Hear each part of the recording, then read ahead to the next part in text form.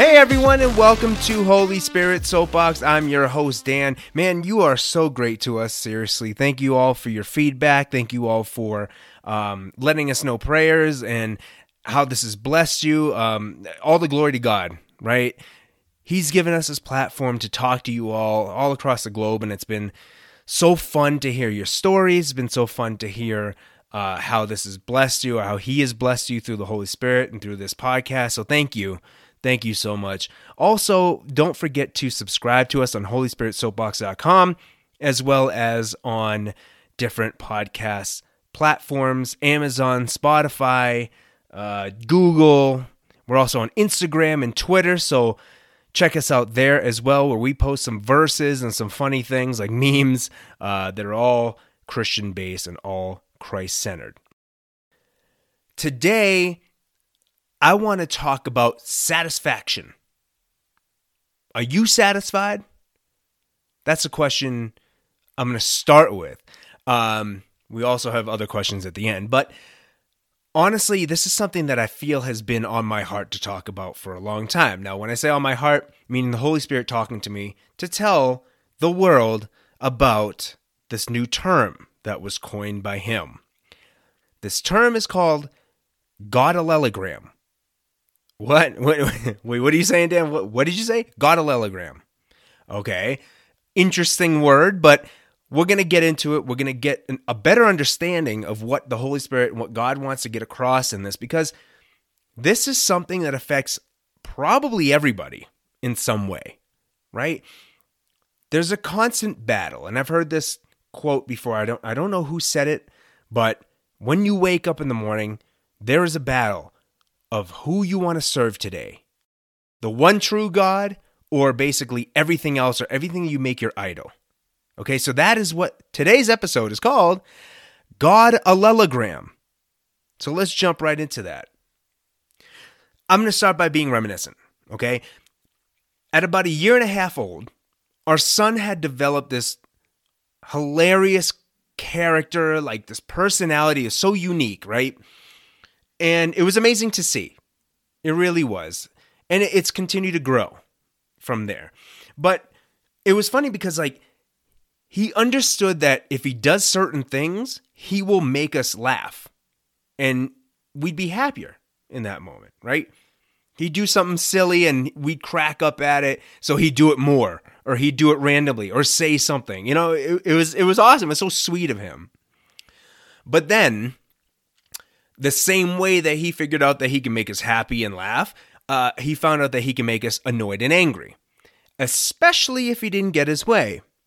And for the life of me, I don't remember ever teaching him how to do either one of those, especially when he made us annoyed and angry. I didn't do it. My wife didn't do it.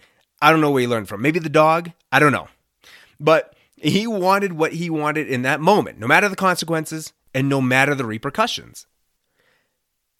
So, countless times when that would happen, we would get angry, we would get annoyed, and we would have to, let him know how we feel, right? Because hopefully he can have a little empathy.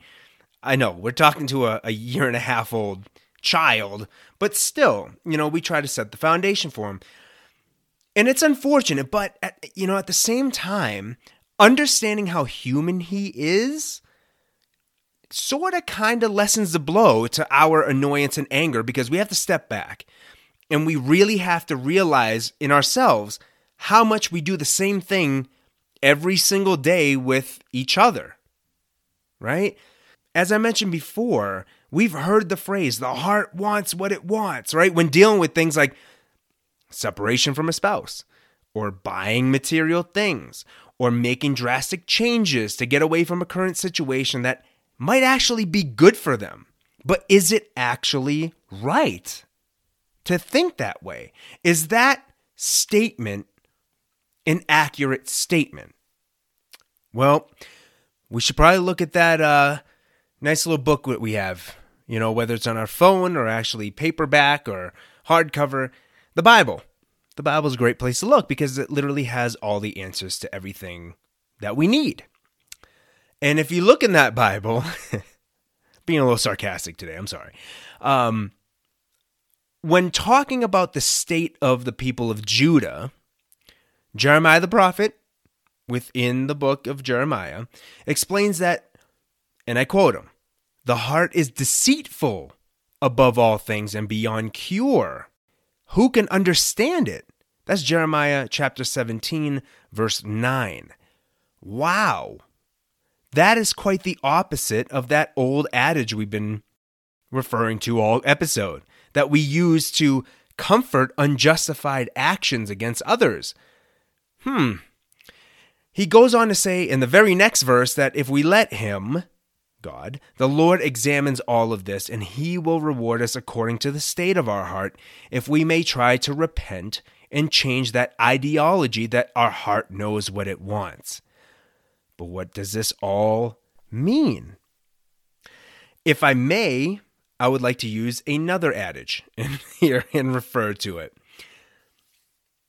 Let me reminisce again. Thinking back, right, when our son was learning about his shapes, we'd smile, kind of giggle. It's kind of mean to say, but it's true. We'd see him put the wrong shapes in the wrong hole. So like we see like a star go in the Pentagon hole, or you guess it, here comes the adage, the square peg into the round hole. And we all know this won't fit, and he gets frustrated and just throws the shape. Blames the shape for it. Blames the hole for it. It knocks everything over. And we're kind of like, wow, okay, what's going on, man? Like, why are you so angry? But my wife and I just kind of sit and laugh, and we're just like, hey, don't get mad. Don't get frustrated. Everything will work out once you understand the concept. And then we sat and looked at each other, and we were both like, yeah, he's really mad at the dissatisfaction of making this work. And then we really looked at each other like, wow, we now know through Jeremiah that our heart is deceitful, and we're all trying to fit the wrong peg into a Godallelogram size hole. There it is. There's the term. That's what I want to, that's what God wanted to say to everybody, and I wanted to say, I was looking forward to saying that term because it's so fun to say. Godallelogram size hole, and we have the wrong pegs. What are you talking about, Dan? We consistently make ourselves rely on stuff, money, clothes, cars, other people, whatever, to change our lives. And I admit it. I find myself looking towards, working out or hiking or watching some TV to try and run away from issues of the day or the week. Never satisfies me, though. It's never satisfied me completely. Others do things like retail therapy. I've heard of this whole concept of trips after, work or after a tough week, where you use the money, that hard-earned money that you've earned, to buy things for yourself. And some of this stuff is not inherently bad, right? They were created by God for us to enjoy. But, bold this, when we start to use these things to change the feeling of dissatisfaction, we start to slide down a slippery slope of anguish. Let's go back to the Bible. In Timothy, he states this, "But godliness actually is a means of great gain when accompanied by contentment. For we have brought nothing into the world, so we cannot take anything out of it either. If we have food and covering, with these we shall be content." 1 Timothy 6:6-8. Learning to be content and resting in Jesus, knowing we have everything we need right now and more, should give us the feeling of satisfaction and contentment. We will never be forsaken by God. He said this over and over and over and over again in the Bible, like many verses. Isn't that enough for us? Isn't it enough for us to enjoy the things we have right now at this very moment? Here we go. Godallelogram size hole. That's an awesome word. The Godallelogram hole is the only shape we need, and we cannot see, touch, feel, or hear, but we try to fill that hole with things that just won't fit. And we all do it, right? We all do it. Well, I need a new car. Your car works just fine. I want the better one. I don't mean to pick on people because I do the same thing, right? I say the same thing. There are times I don't feel satisfied enough because I might be looking over the fence at my neighbor's yard. Wow, that grass looks green over there, right? But there is no shape on earth that's as wide and long and high and deep as this particular shape, the Godallelogram. But trust that God, Jesus, and the Holy Spirit will always fit that exact space in our hearts. And I'm going to say something you might not want to hear. But sometimes the things that we don't want to hear are things that we need to hear. And that is this. When you decide that you are dissatisfied and that the thing that you want to fill it with is the thing that you want to fill it with, that God-shaped hole, right? The Godallelogram, that shaped hole that is in your heart that you want to fill with something else, that is your God at that moment. And if you continue to let it be your God, then it will be your God. And the one true God, right? Jehovah, Yahweh, right? That one true God does not like other gods in place of him. And he may or may not get rid of it for your own protection, right? Because he knows that you won't be satisfied by that God, by that little God, the G, small g, God, right? The thing that you're trying, that wrong peg that you're trying to fit in that hole, it ain't going to work for you. And he might allow you to do it a couple times or a bunch of times, be like, it ain't working, is it? And then he expects you, hey, why don't you learn from that? And if we don't, he might take it away, right? But who are we going to blame? As our son couldn't fit those pegs into the wrong holes, right, of the little shape thingy.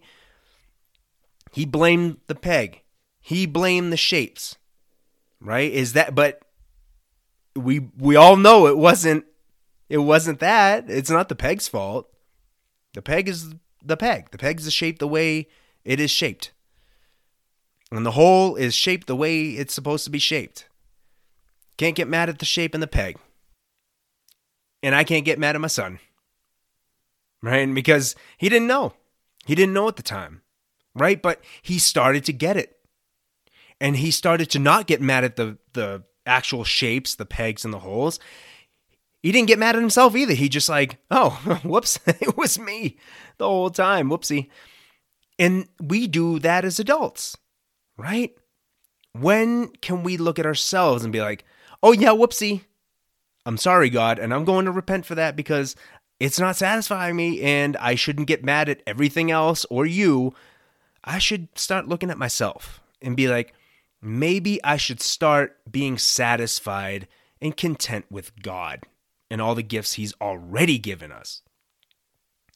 And with all this in mind, I want to give you a couple verses to meditate on. There are 3 of them, and they are, we already talked about them throughout the episode. But if you have a pen, feel free to write them down. If not, no worries. We're going to put these in the description of this specific episode and on our website. Once again, holyspiritsoapbox.com. Okay, here are the verses. Jeremiah chapter 17, verses 9 and 10. 1 Timothy chapter 6, verses 6 through 8. And Ephesians chapter 3, verse 18. And then finally, I have some questions for you. And these questions are really to help you dig deeper into this episode and into your heart and into your relationship with God.